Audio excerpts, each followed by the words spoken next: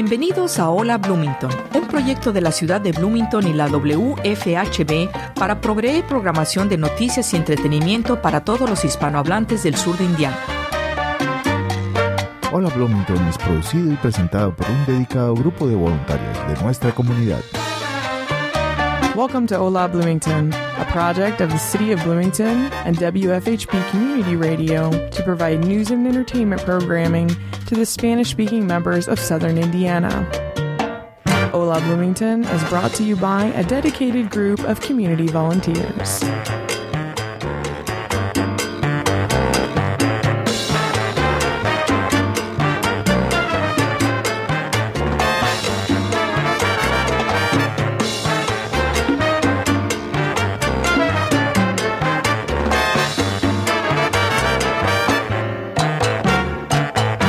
Hola, muy buenas tardes. Les saluda Minerva Sosa, grabando un nuevo programa para todos ustedes. Hoy es viernes, coincide en nuestro día que habitualmente nos escuchaban cuando nos sintonizaban, nos hacían el favor de escucharnos en la radio.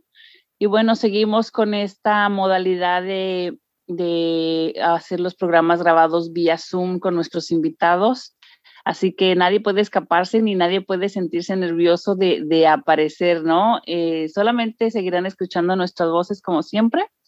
Y para todos los que nos escuchan por primera vez, les damos las gracias de quedarse con nosotros. Esperemos que les parezca interesante la invitada que tenemos hoy, en el sentido de que cada uno trae su propia historia y cada uno tenemos algo que aportar y eso es lo que lo hace especial, ¿no? Que cada vez que sintonizamos la radio de Hola Bloomington o nos buscan por Facebook o por cualquier otro medio, ustedes puedan identificarse o emocionarse incluso para querer participar con nosotros muchas veces, no solo una, porque todos los días vamos escribiendo nuestra historia y es muy bonito poderla compartir y dejar de esa manera un legado para todos los que después nos escucharán o incluso para nosotros mismos, ¿verdad?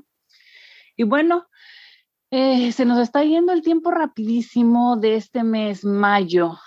Nos tocó festejar a las mamis o que nos festejaran. Y yo creo que a través del tiempo, con todo esto de la pandemia, hemos aprendido a valorar todos los días y sobre todo a nuestra gente. Quizás antes no festejábamos tanto o quizás ahora festejamos lo doble, pero yo creo que sí nos ha puesto a pensar un poquito el de detenernos y de dar el valor a las cosas. El calendario nos dice que es día de la madre o día del padre o día del niño, pero es como un recordatorio, ¿no? Para hacerlo y celebrarlo una vez al año, pero en realidad todos los días tenemos que agradecer el despertar, el estar con nuestra gente cerca. Y si no tenemos a la gente cerca, bueno, pues utilizar todos estos medios que se han ido creando y que podemos mantener el contacto, ya sea con una llamadita o un video, un Zoom. Quizás muchos ahora ya estamos más familiarizados con nuevas, ¿cómo se dice? En estas aplicaciones para poder mantenernos al día, ¿no? Porque no nos podemos quedar atrás con la comunicación y yo creo que menos las mujeres que hablamos tanto. Pero bueno, hoy tenemos una invitada muy especial que me ha tocado conocer y sin perder más tiempo quiero darle la bienvenida a Caitlin. Hola Caitlin, buenas tardes. Gracias por estar con nosotros. Hola, muchas gracias por haberme invitado. ¿Cómo estás el día de hoy? Bien, es un día bien bonito hoy. Muy caluroso. Sí, con muchos insectos. Cuéntanos un poquito sobre ti, Caitlin, para los que nos escuchan, hablando sobre ti. No me dejes decirlo a mí, lo poco que sé de ti, lo voy a dejar mejor que lo cuentes tú. Bueno, llegué a Bloomington en agosto. Yo llegué a empezar un nuevo trabajo en la Universidad de Indiana como profesora de antropología. Y yo nací en México, en la Ciudad de México, y desde bien joven viajé un montón con mi familia. Mis papás les gustaban viajar mucho. Mi papá es mexicano, mi mamá hija de misioneras y es estadounidense, pero pasó mucho de su vida en Latinoamérica. Entonces, sí, pasé los primeros años de mi vida en México y después empezamos a mudar por todo Estados Unidos, por Canadá y creo que eso es lo que me atrajo a la antropología, a estudiar a las personas. Y sí, pues ahora estoy aquí en Bloomington y lo que me interesa es entender cómo la gente usa la comida para definirse, para conectarse uno con el otro. Y yo eso lo estudiaba de perspectiva arqueológica, estudiando dietas prehispánicas en México de sitios arqueológicos, estudiaba los entierros y veía lo que comían para entender mejor cómo era la vida, cómo eran las relaciones entre la gente, cómo compartían comida. Y ahora, pues, también ha sido una gran parte de mi identidad, viviendo en tantos lugares y también tratando de mantener una conexión con México aun cuando no estoy ahí. Oye, qué interesante, porque ahorita que me platicas eso de la comida, que observas qué comen o cómo comen, ¿no? Cómo todo eso puede hablar de nosotros, de la personalidad o incluso de los roles, ¿no? Si quién le sirve a quién se levanta. Cuéntame un poquito, ¿qué observas en ese aspecto a la hora de, digamos, alrededor de una comida, qué puede pasar?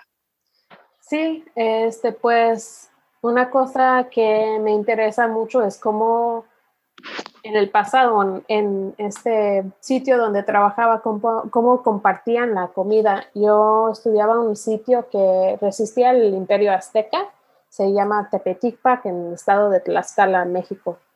Uh-huh. Y viendo elementos de carbono y nitrógeno en los huesos, podíamos uh-huh. ver como en general lo que estaban comiendo, y lo que podíamos ver era que dentro de la comunidad compartían mucho la comida, o sea, no había una parte del pueblo que comían una cosa y otra parte no, sino que todos estaban comiendo la misma cosa, y eso habla mucho de como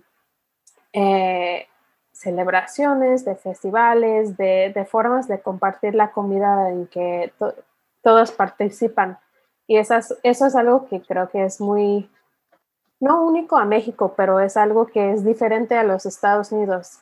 La forma en que cuando yo he estado viviendo aquí, a veces hay fiestas y la gente comparte la comida, pero no es un convivio como se hace en México, en Latinoamérica o en otras culturas.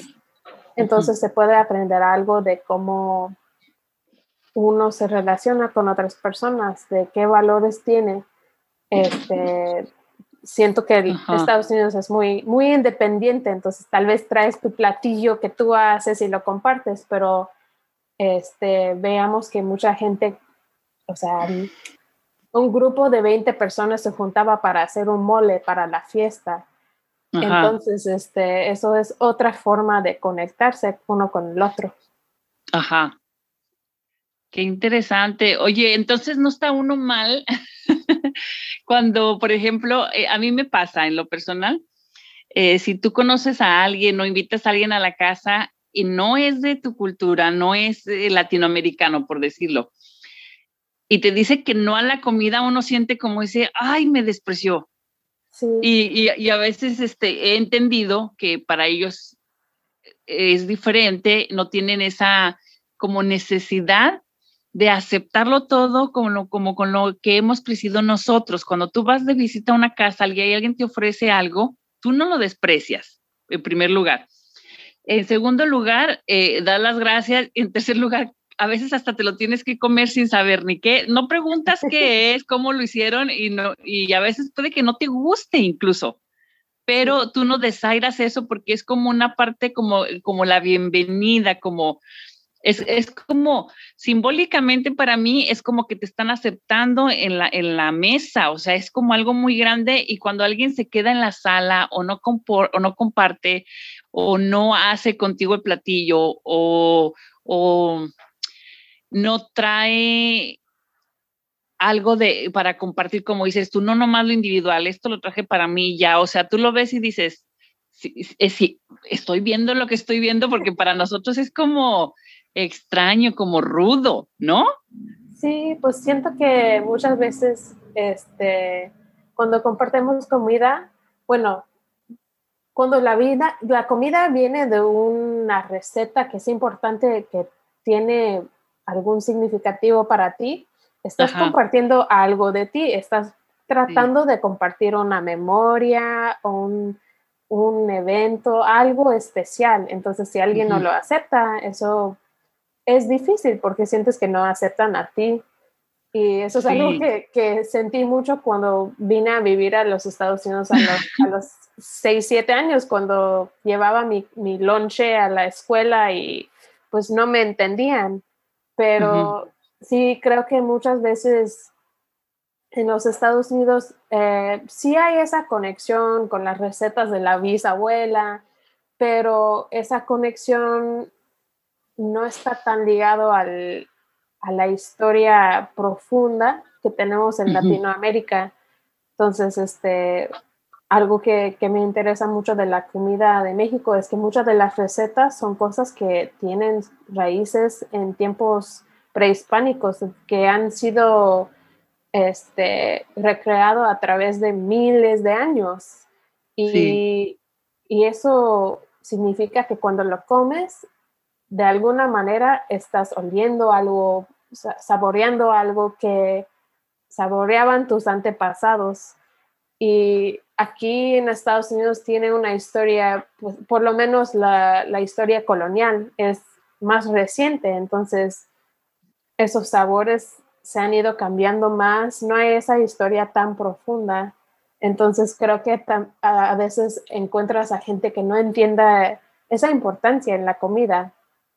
Sí, esa conexión de la que hablas, ¿no? Porque no estamos hablando de tener una receta y venderla. E incluso yo vi un programa no hace mucho donde la receta con la que hacían un pan era como un hojaldre, era revelada nada más a 2 personas, digamos. Se pasaba la receta como si fuera así un secreto de oro a una persona nada más mayor y entrenaba a los otros, pero sin que supieran la receta, ¿no? Entonces, era una persona que había trabajado para esa fábrica, digamos, 15 años, 20 años, entonces ya merecía saber la receta completa. Entonces, cuando tocas ese punto de que no hay a veces esa conexión de una cultura comparándola con otra, puedes entender tantas cosas de la personalidad, ¿no? De lo fácil que es hasta aceptar una ideología en cuestión de cómo puedes pensar que tus ancestros comían mole, ¿no? O sea, a veces hasta esta simple sentencia, esa simple idea,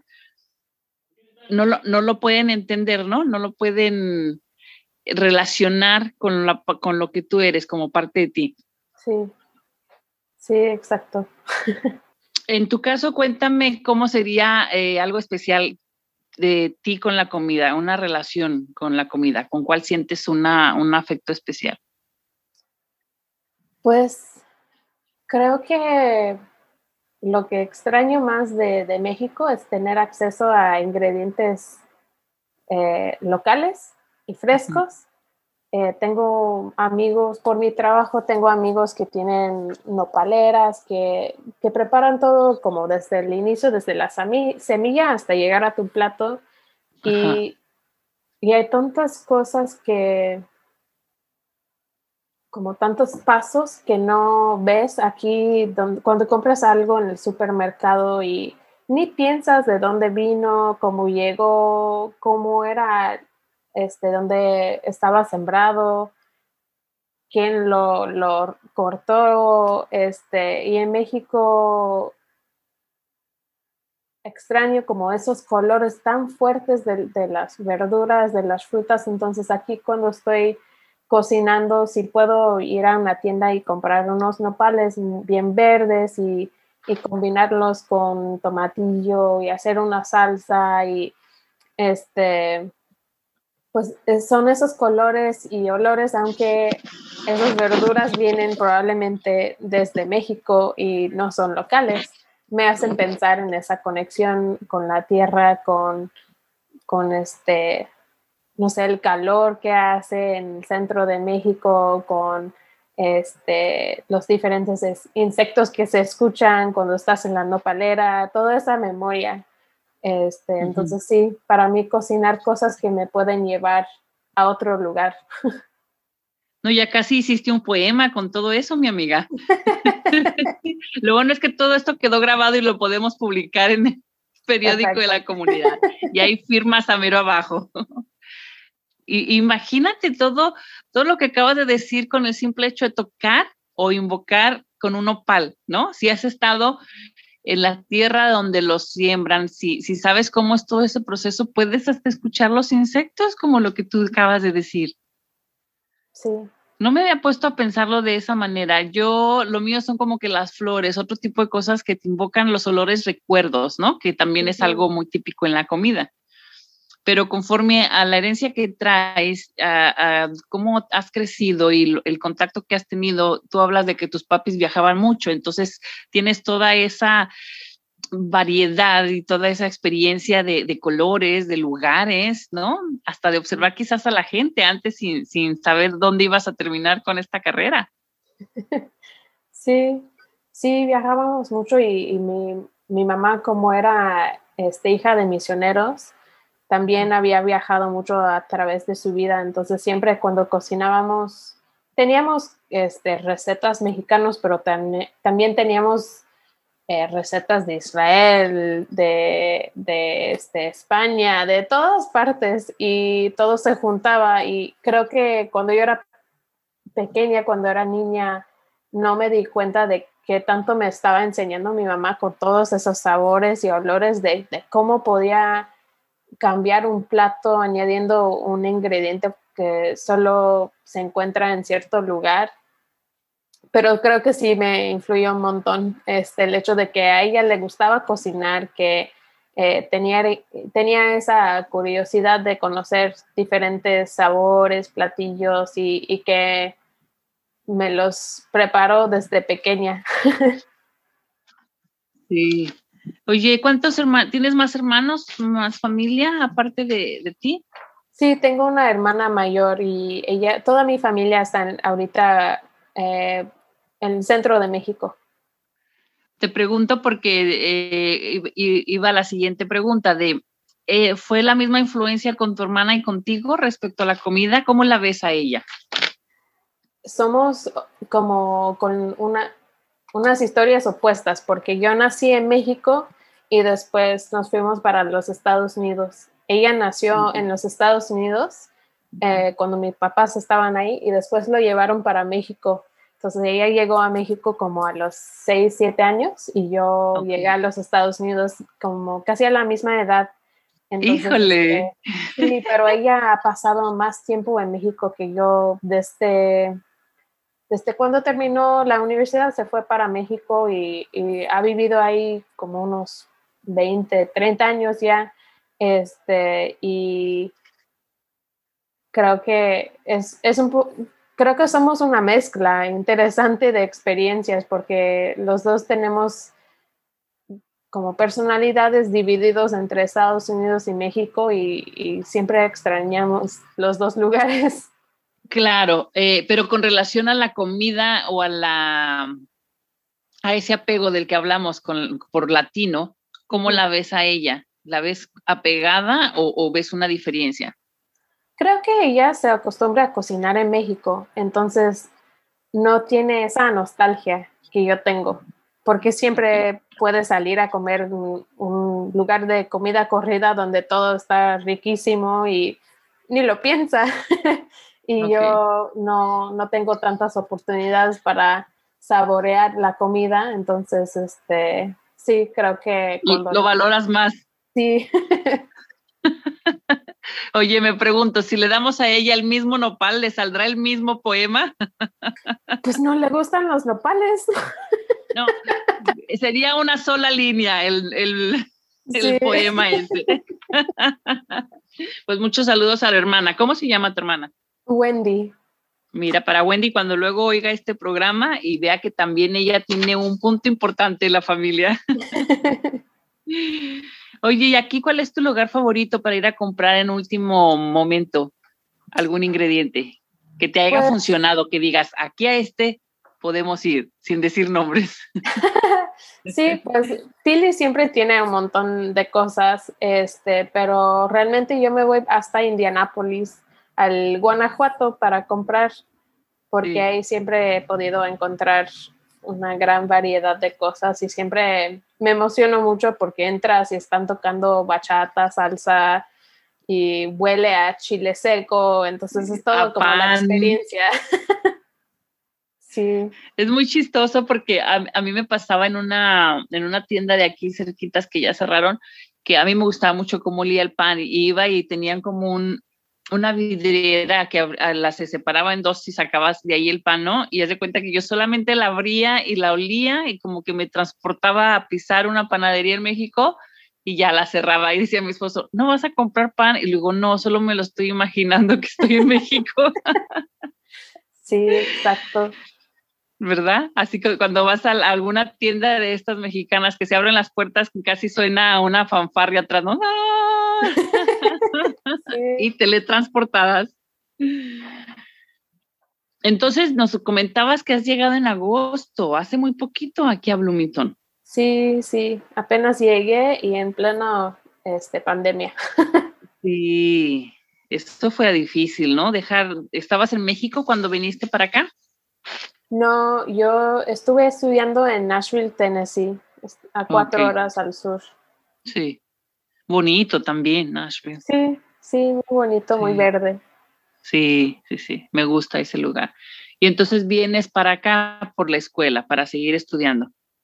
Yo soy profesora ya, entonces me gradué Ok. en julio y terminé mi doctorado allá y vine para la universidad de acá para empezar a trabajar como profesora.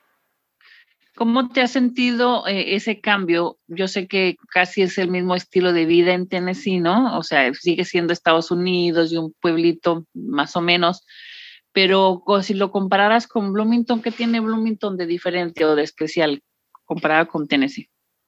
Pues realmente no sé, no he podido explorar mucho. Me han dicho Ajá.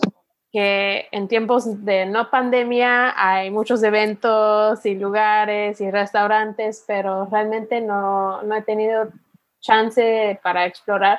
En Nashville había una gran comunidad latino, me gustaba bailar mucho, entonces salía con frecuencia a bailar y tienen muchos restaurantes de comida centroamericana, de todas partes.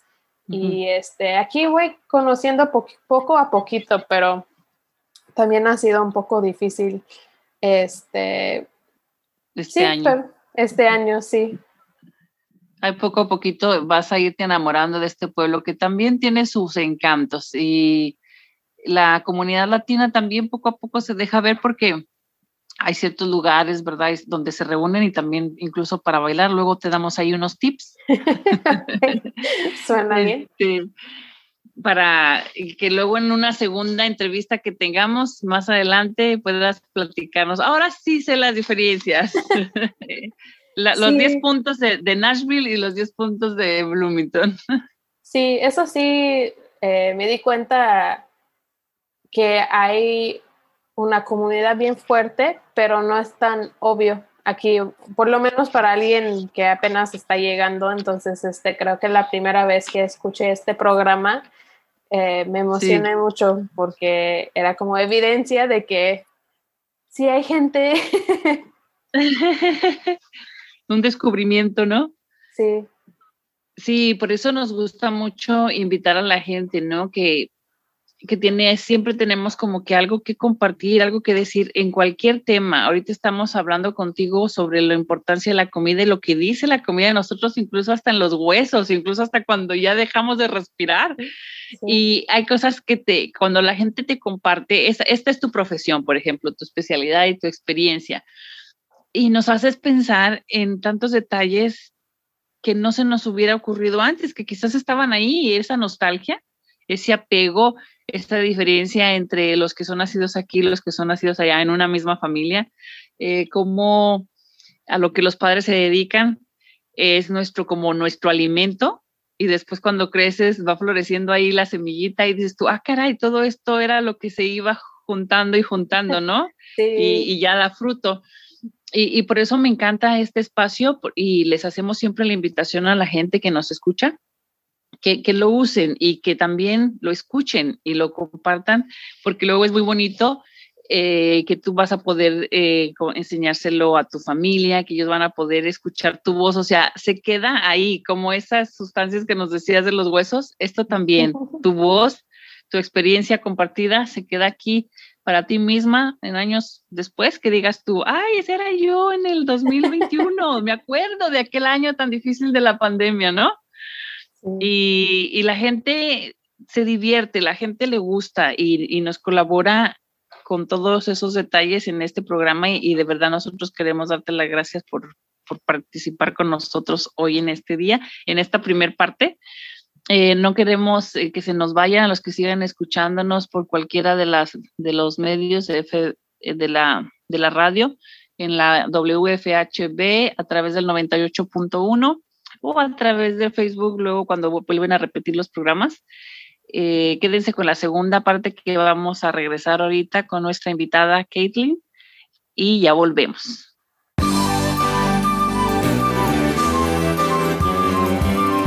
Hola Bloomington es un proyecto de la ciudad de Bloomington y la WFHB para proveer programación de noticias y entretenimiento para los hispanohablantes del sur de Indiana.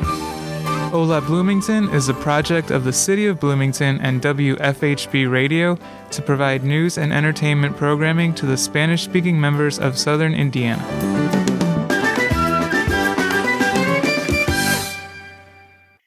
Bien, estamos de regreso aquí en su programa Hola Bloomington a través de la WFHB, a través del 98.1 FM si nos sintonizan por su radio, y si no, nos pueden ver en la página también de Hola Bloomington a través de Facebook. Bueno, esperemos que estén disfrutando quizás del primer viernes súper caluroso de este mes de mayo que está por terminar. Es mayo 21 del 2021. Y sí que hace calor, señores, sí que hace calor, pero es un buen día para aprovechar y hacer algo afuera o quedarse en casita y disfrutar de su aire acondicionado, porque sí hace falta hoy. Bueno, ustedes quizás nos están sintonizando por primera vez o sintonizando después de salir de su trabajo o por casualidad que le dieron vuelta ahí a la radio, o que se acordaron que por aquí estábamos y nos hacen el favor de acompañarnos. Y bueno, estamos en la segunda parte de esta entrevista que le estamos haciendo hoy a nuestra invitada especial, Caitlin Alcántara. Caitlin, muchas gracias otra vez por acompañarnos y por todo lo que nos estás comentando a través de la comida. Creo que hoy me voy a poner más observadora a la hora que comen todos. Oler todo. Sobre todo en las fiestas, ¿no? Cuando estamos hablando de los eventos. No me refiero a una fiesta de 15 años, pero a los convivios que luego a veces solemos tener. No nos damos cuenta que la comida, cómo comemos o lo que comemos, habla mucho de lo que somos también. Sí. ¿No? Sí, y pues creo que muchas veces las recetas tienen historias, y también es importante preguntar a la gente, oye, ¿cómo se te ocurrió hacer esto y cómo lo aprendiste y qué memorias tienes con este platillo? Porque sí, cada receta contiene mucha información más allá de los ingredientes. Y también de los ingredientes, además de la hierbabuena y de todo lo que le puedan agregar, hay que agregarle el respeto a todas las diferencias que tenemos como cultura y de cómo hacemos las cosas, porque incluso, por ejemplo, me he fijado yo que si hablamos de culturas como los de la India, por ejemplo, yo he observado que ellos no usan, ¿cómo se dice? Utensilios o los tenedores o las cucharas, ellos casi con el pan o la tortilla es como comen, y puede ser ante nuestros ojos muchas veces como diferente, pero diferente feo, de que dices tú, ay, como con las manos, ¿no? Y a veces es algo que has hecho de niño también, ¿no? Sí. Que no te importaban los cubiertos. Entonces, los ingredientes del amor y el respeto y tomarlo hasta con gracia, muchas de esas cosas que nos pasan en la vida, tiene que ser una buena combinación, ¿no? Escoger unos buenos ingredientes también para no tomar las cosas tan en serio. Sí, y curiosidad también, creo.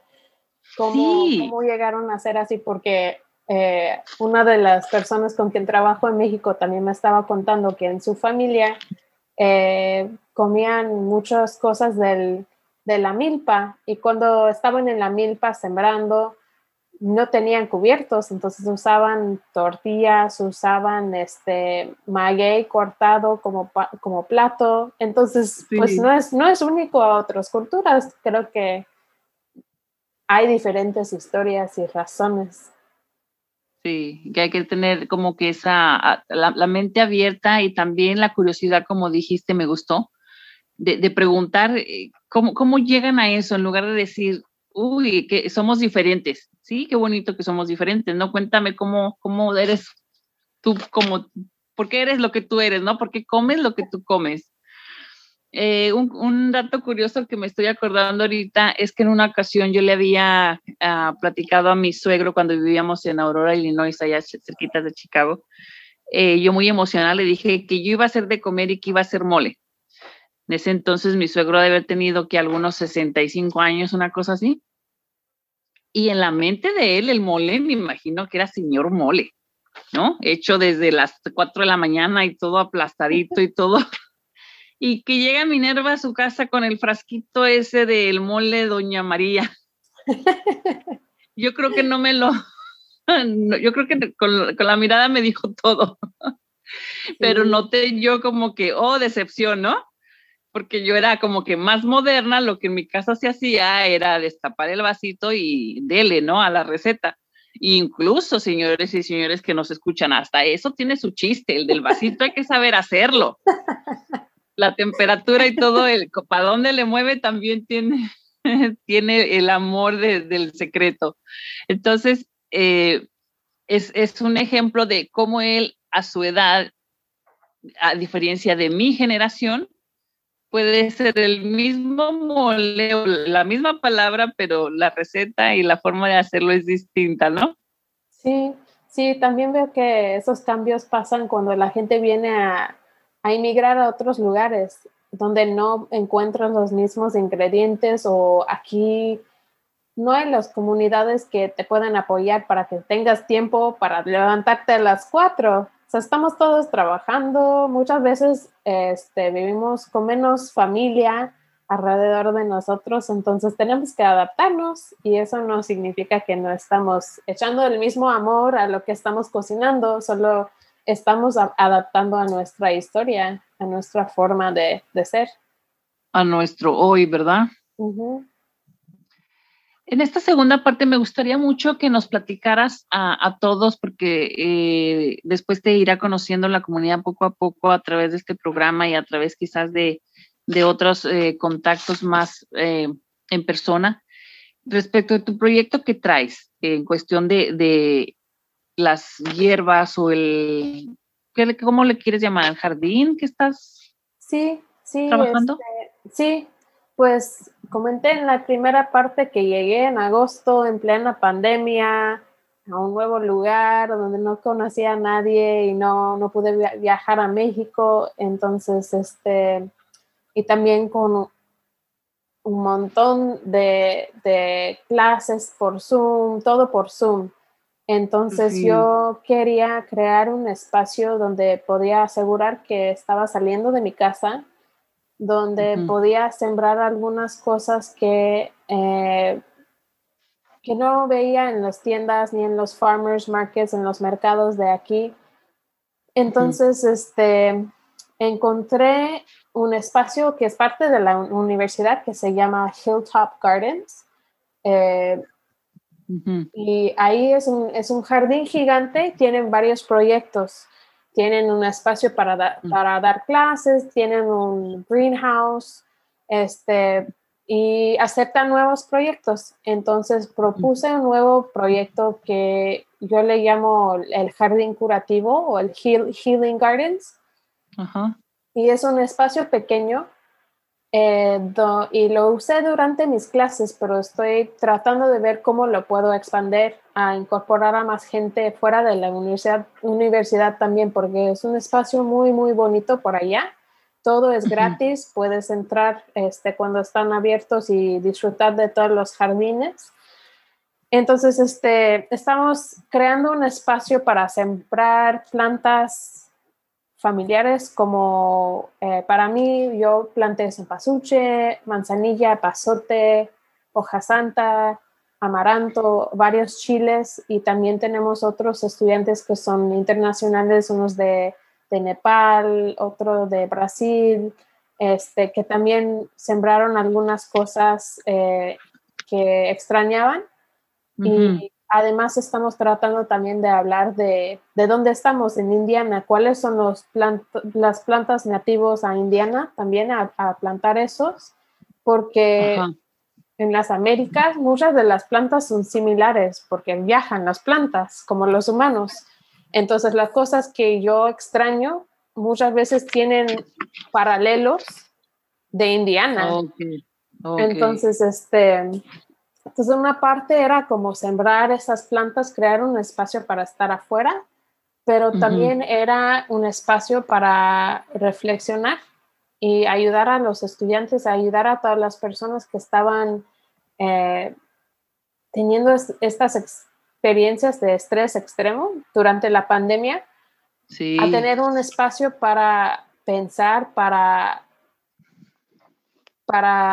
ir más lento, para convivir de una forma sana, para hacer cosas con nuestros cuerpos, sembrando, metiendo nuestras manos en la tierra, y saliendo un poco de nuestras cabezas, de donde nos quedamos estresados pensando en todas las cosas horribles que pueden pasar, que estaban pasando. Entonces eso fue el punto original del jardín, y pues es un jardín bastante nuevo, apenas lo empezamos en marzo, ya tiene 2 meses y ya están saliendo las plantas, pero la idea también es poder compartir todo lo que estamos sembrando. Entonces, compartir no solo el producto final, sino también las semillas, secar las hierbas y secar los chiles y regalar esos, ayudar a la comunidad a si quieren aprender a plantar. Entonces ahorita estamos en una etapa de explorar qué es lo que quiere la comunidad, qué sería algo divertido, algo positivo que podemos hacer con este espacio que nos da la universidad y con estos recursos. Es como que si llega el fin de semana en familia y ¿a dónde vamos? Bueno, el domingo quizás algo típico puedes ir a la iglesia o algún partido con los niños o algo, ¿no? Pero si tenemos esta opción como comunidad, se la ofrecemos a la gente y decir, este lugar está abierto, es gratis, este es el horario, quizás también nos sorprendería vernos ahí y convivir y compartir todo esto de lo que hablas, ¿no? Sí, esa es la idea. Me gusta. Sí, y sí, hay muchos espacios dentro del jardín más grande, el Hilltop. Tiene espacio para correr y está al lado de un trail para caminar y tiene un montón de cosas que creo que por ser parte de la universidad, muchas personas no saben que es accesible y y que también es un espacio que pueden usar. Sí. Si la gente quisiera tener más información respecto a esto, porque dices que ya estás como instalada en la primera parte, ¿no? La primera fase de que ya sembraron las semillas. Si quisiera la gente ir este fin de semana o dentro de 2 semanas, ¿cómo sabemos cómo llegar? ¿A qué horas está todo eso abierto? Si tenemos que decir, venimos de parte de Caitlin, o ¿cómo se hace? Sí, pues por el momento tenemos horario de los sábados de 10 a 1. Pueden venir a participar como voluntario o a conocer el jardín curativo. En ese horario tenemos gente ahí y pueden pasar.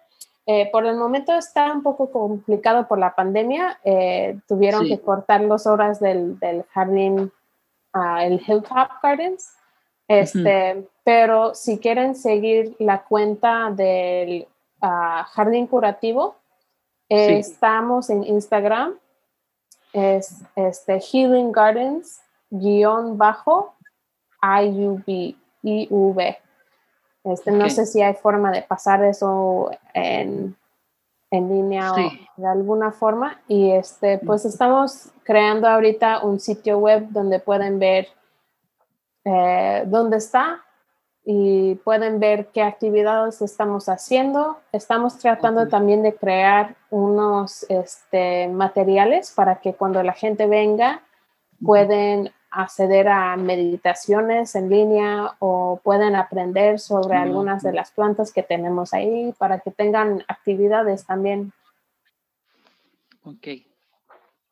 Sí, porque podemos aprovechar todos los recursos. He escuchado de que hay aplicaciones donde, por ejemplo, tomas la foto del producto, la flor o algo y te puede dar la información, ¿no? ¿Qué planta es? En este caso, los frutos que ustedes pueden tener ahí, puede quedarse en nuestros celulares y poder ahí regresar a la información cuantas veces necesitemos.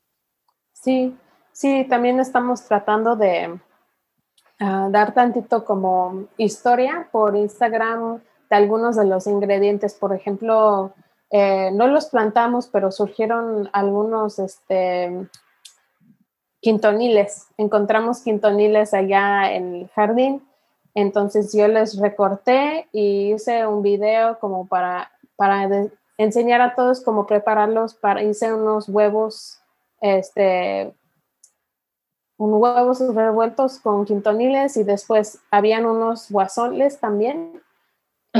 Hice unas quesadillas de guasole y entonces y también hice un post informativo acerca de la historia de esos quintoniles porque se usaban en tiempos prehispánicos también y se ven en los códices. Entonces estamos tratando de como compartir todos estos conocimientos y tenemos gente como de Colombia que nos está compartiendo de la planta de la coca y todos dando sus conocimientos de las diferentes plantas que estamos sembrando ahí. Claro. Mira, qué interesante porque es una cadenita, ¿no? El ingrediente, cómo lo cocinamos, de dónde somos. Sí, exacto. Todo está entrelazado. Sí. Y eso que me acabas de mencionar ahorita, los quintolines o el guasole, ¿son hierbas? Sí, aquí se reconocen como hierba mala, o sea, que no se usan, pero en Latinoamérica normalmente cómo funciona la milpa es que tienes tus plantas centrales, tienes tu maíz, tienes tu frijol, pero después entre todas esas plantas van creciendo otras hierbas. Y esas hierbas, por ser silvestres, tienen un montón de nutrientes, porque las plantas silvestres no domesticados tienen más nutrientes que los domesticados. Entonces, en tiempos prehispánicos, en el presente, toda la gente que siembra de esa manera, no solo tiene los ingredientes que siembran, sino también esos que los acompañan. Y todo junto les da un platillo completo. Pero para esto hay que saber de lo que está creciendo ahí, ¿verdad? Tener el conocimiento de para qué sirve y de aprovecharlo, así no se tira. Sí, exacto, pero lo más que voy aprendiendo de Indiana y de los grupos indígenas de Indiana, hay tantas cosas aquí si sales a caminar que puedes encontrar. O sea, es un área muy, muy fértil. Es muy interesante. Sí, entonces ya no nada más me voy a fijar en cómo comen la gente, sino en qué es lo que estoy pisando cuando salgo a caminar. Exacto, sí, exacto. Ay, pues muchísimas gracias, Caitlin, por toda la información. Esperamos que nos pases todo esto del Instagram, la información correcta para dársela a la demás gente y cualquier cosa que podamos apoyarte en la comunidad de hacer llegar tu información a toda la gente que nos escuche y a toda la gente que conozcamos, seguimos en contacto para eso. Perfecto, muchísimas gracias por la conversación y por las preguntas y por el tiempo para platicar de las cosas que me emocionan. Sí, nos da gusto porque la parte importante de todos nuestros proyectos es eso, que no nada más es lo que se ve, sino lo que nos hace sentir, ¿no? Lo que nos hace sentir y ser especiales por todo esto que vamos viviendo cada uno en nuestra vida. Sí. ¿Hay algo más que te gustaría compartir o saludar a alguien o decirle algo a tus papás antes de que se acabe el programa? Bueno, hola, mis Pásenme papás, la receta de familia. los chilaquiles. Sí, pues, no sé, quiero agradecer a todas las personas que me han enseñado a cocinar y que me han enseñado de las plantas, mis compañeros de Tlaxcala que me enseñaron de todas estas cosas que ahora quiero llevar el conocimiento aquí a Bloomington y compartir con ustedes. Y pues sí, a la gente que me ha regalado cositas que puedo usar cuando estoy en lugares nuevos para sentirme en casa. Ay, qué bonito. Gracias a todos esos, ¿verdad? Que hacen mejor la vida. Sí. Bueno, pues saludos a todos ellos y una vez más también saludos a todos ustedes que están del otro lado del teléfono, del micrófono y del auto, ¿no? Donde nos acompañan en la radio sobre todo. Sin ustedes el programa pues no es igual, porque como vieron hoy tenemos la alegría de conocer a Caitlin, de escucharla, de darle la bienvenida a este programa, de agradecer que nos escuchó también una vez ahí como que por casualidad y se alegró de escuchar el idioma. Luego a veces le pasa a uno que dices, escuché bien si era español o era inglés, ¿no? Que ya te sientes bilingüe o ya no sabes en qué mundo de los dos estás, no haces el cambio al inglés y al español, pero es muy bonito siempre escuchar nuestro idioma. Y de verdad, gracias a todos por hacer posible esto y me despido desde, no desde cabina, sino desde mi propia cabina en casa. Se despide de ustedes Minerva Sosa, deseando que tengan un excelente fin de semana y que observemos más y que tengamos esa curiosidad que nos acaba de recomendar Caitlin, de pensar en lo que vamos viendo y en lo que observamos a la hora de comer. Así que los dejamos, que tengan muy bonito fin de semana a todos. Muchísimas gracias. De México para el mundo, Iyari Iyari, Huichol musical.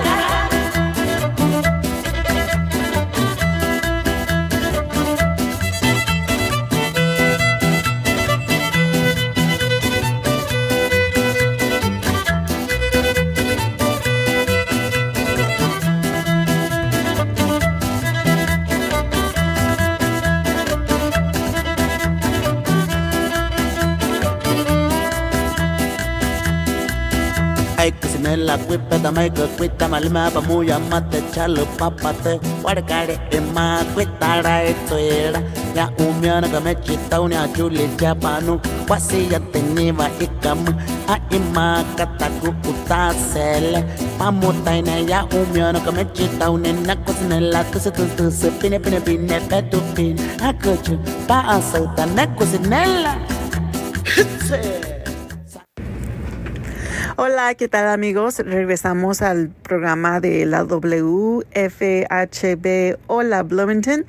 Feliz viernes. Espero que usted haya disfrutado de esta entrevista con Caitlin Alcántara. Nuestra locutora Minerva Sosa fue la locutora de este programa, en la que pudo entrevistar a Caitlin Alcántara. Caitlin es profesora de antropología de Indiana University, y pues ella se está involucrando mucho aquí en Bloomington, en la comunidad de IU, pero también en general aquí en Bloomington. Y pues ella habla sobre sus experiencias tocante los estudios que ha hecho, nos cuenta sobre los research, las investigaciones que ha hecho, y también habla sobre sus experiencias en las que siendo nacida en México, creciendo allí, creciendo en los Estados Unidos y pues ser hija de padres misioneros, ha tenido la oportunidad de poder conocer más y poder compartir esa expertise que tiene con nosotros, con ustedes que nos escucha. Y pues parece que ella también mencionó sobre un jardín. Si se lo perdió, puede regresar y escucharlo de nuevo para que no se pierda. Creo que todavía está en una etapa de planificación en la que ella quiere compartir este jardín curativo, como le llama, a la comunidad aquí de nosotros, aquí en Bloomington, para que podamos ir. Ella menciona que es gratis, entonces pues ya se armó. No sé usted, pero a mí me gustó mucho cuando ella mencionó la conexión que la comida nos trae con la familia.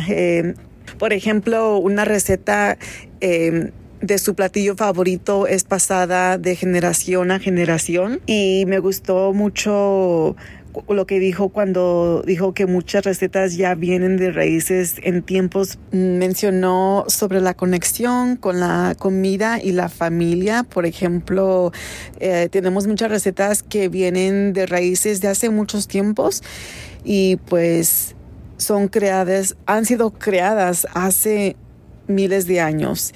Un ejemplo que se me vino a mente mientras escuchaba la entrevista de Minerva con Caitlin es yo recuerdo cuando estaba en México, uno de los tamales que eran famosos y que me gustaban muchísimo, aparte de los tamales tradicionales mexicanos, eran los tamales que le llamamos nosotros las corundas son, y son tan ricas. Los hace uno con hoja de plátano, que es la larga, y pues masa, tiene otros ingredientes para el sabor, y luego adentro le pone un chilito y un tipo de carne. Es casi como el tamal mexicano tradicional, pero viene más como en una forma de una semi-estrella, bola. La verdad no sé qué shape, qué tipo de forma llamarle, pero recuerdo que cuando a veces le mencionaba a otras personas, otros miembros de la comunidad sobre las corundas y las han probado, ellos a veces no saben, y pues es cierto, depende qué ha sido pasado a usted de su familia, es lo que va a aprender, y pues me gusta eso también. Hay otros tamales que le llamamos los tamales de harina, que son diferentes a los tradicionales tamales de masa o las corundas, y estos tamales de harina son como bien ricos, que los hace mi mamá. De hecho, quiero que lo hagamos pronto porque se me ha estado antojando. Y estos tamales de harina pues son simplemente harina, levadura, otros sabores. Son bolas. Recuerdo mi mamá los hace en bola, y hace que los pone en la mesa para que se inflamen o que se hagan pues más, para que crezcan un poquito de forma. Entonces son círculos y luego se hacen más grandes si los pones a que descansen, como dice mi mamá. Luego agarra una hoja del tamal tradicional, que es como pues el tamal mexicano tradicional común que todos casi sabemos, y esa hoja la ponemos alrededor de esa bola, y esa bola la ponemos en la vaporera, que después de un tiempo se inflama aún más, y es cuando ya está hecha. Mientras se están haciendo las bolas de harina, que son los tamales de harina, hacemos el mole, y lo que se le pone al tamal de harina es ese mole, que se hace bien sabroso también con su propia receta. Cuando partimos el tamal de harina, se mete el mole adentro, en la mitad, con repollo, con salsa, con lo que se quiera comer uno, pero tradicional es con repollo y una salsita y sabe bien rico. También le podemos poner frijoles si quiere uno. En general, lo que usted le quiera poner, le pone y está súper rico. Y eso es lo que se me vino en mente mientras Minerva hablaba con Caitlin. Así que, bueno, no sé si ustedes quieran compartir algo con nosotros. Pueden decirnos qué es lo que extrañan de su país, de su cultura, cuáles son aquellas recetas que les han pasado, para que podamos compartir y tal vez poner una cookbook, un libro de cocina de recetas de diferentes estados, de diferentes países, para poder compartir y así poder tener y muchas ideas más, porque a veces vamos a la casa y no sabemos qué cocinar. Bueno, ahora ya no va a haber excusas si usted nos ayuda y podemos hacer un libro con recetas de comida para que podamos compartir unos con los otros nuestra cultura. Para mandarnos su receta, usted puede escribir a josefa.madrigal@bloomington.in.gov y puede llamarnos también al 812-349-3860 para poder decirnos que usted sí quiere compartir esa receta. Y bueno, ya llegamos al final. Desafortunadamente el tiempo se va súper rápido, pero sí quisiera decirles que si usted tiene algo que compartir, conéctese con nosotros. Le voy a decir el número nuevamente, es el 812-349-3860. Les quiero dar las gracias a todos los que nos acompañaron esta tarde. Gracias nuevamente a Caitlin Alcantara y a nuestra locutora Minerva Sosa por esta entrevista, y a la profesora Caitlin por compartir con nosotros bonitos recuerdos. Tan solo con platicar se me vinieron muchas memorias y me gustó mucho. Así que espero que a usted también les haya gustado, así como a mí. Usted, si tiene alguna idea, una sugerencia para el programa, por favor, conéctese con nosotros, como les dije, al Facebook, aquí Hola Bloomington, o puede al 812-349-3860. Pase de convertirse oyente y venga a participar con nosotros, así como lo hizo la profesora Caitlin. Hola Bloomington recibe contribuciones de miembros de la comunidad como usted. Este programa es nuestro medio de comunicación y expresión, así que anímese y úselo. Y si tiene algo que comunicar o compartir, póngase en contacto con nosotros. Si usted o un conocido se perdió el programa de hoy, no se preocupe. Usted puede visitar la página www.wfhb.org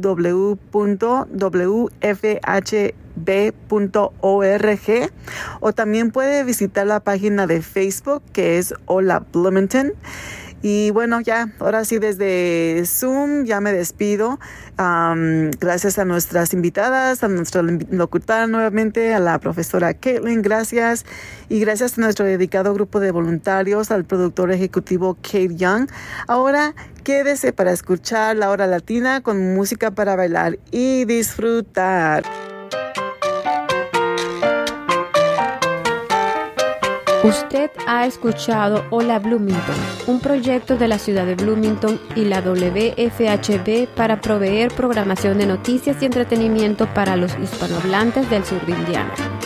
Hola Bloomington es producido por un dedicado grupo de voluntarios de esta comunidad.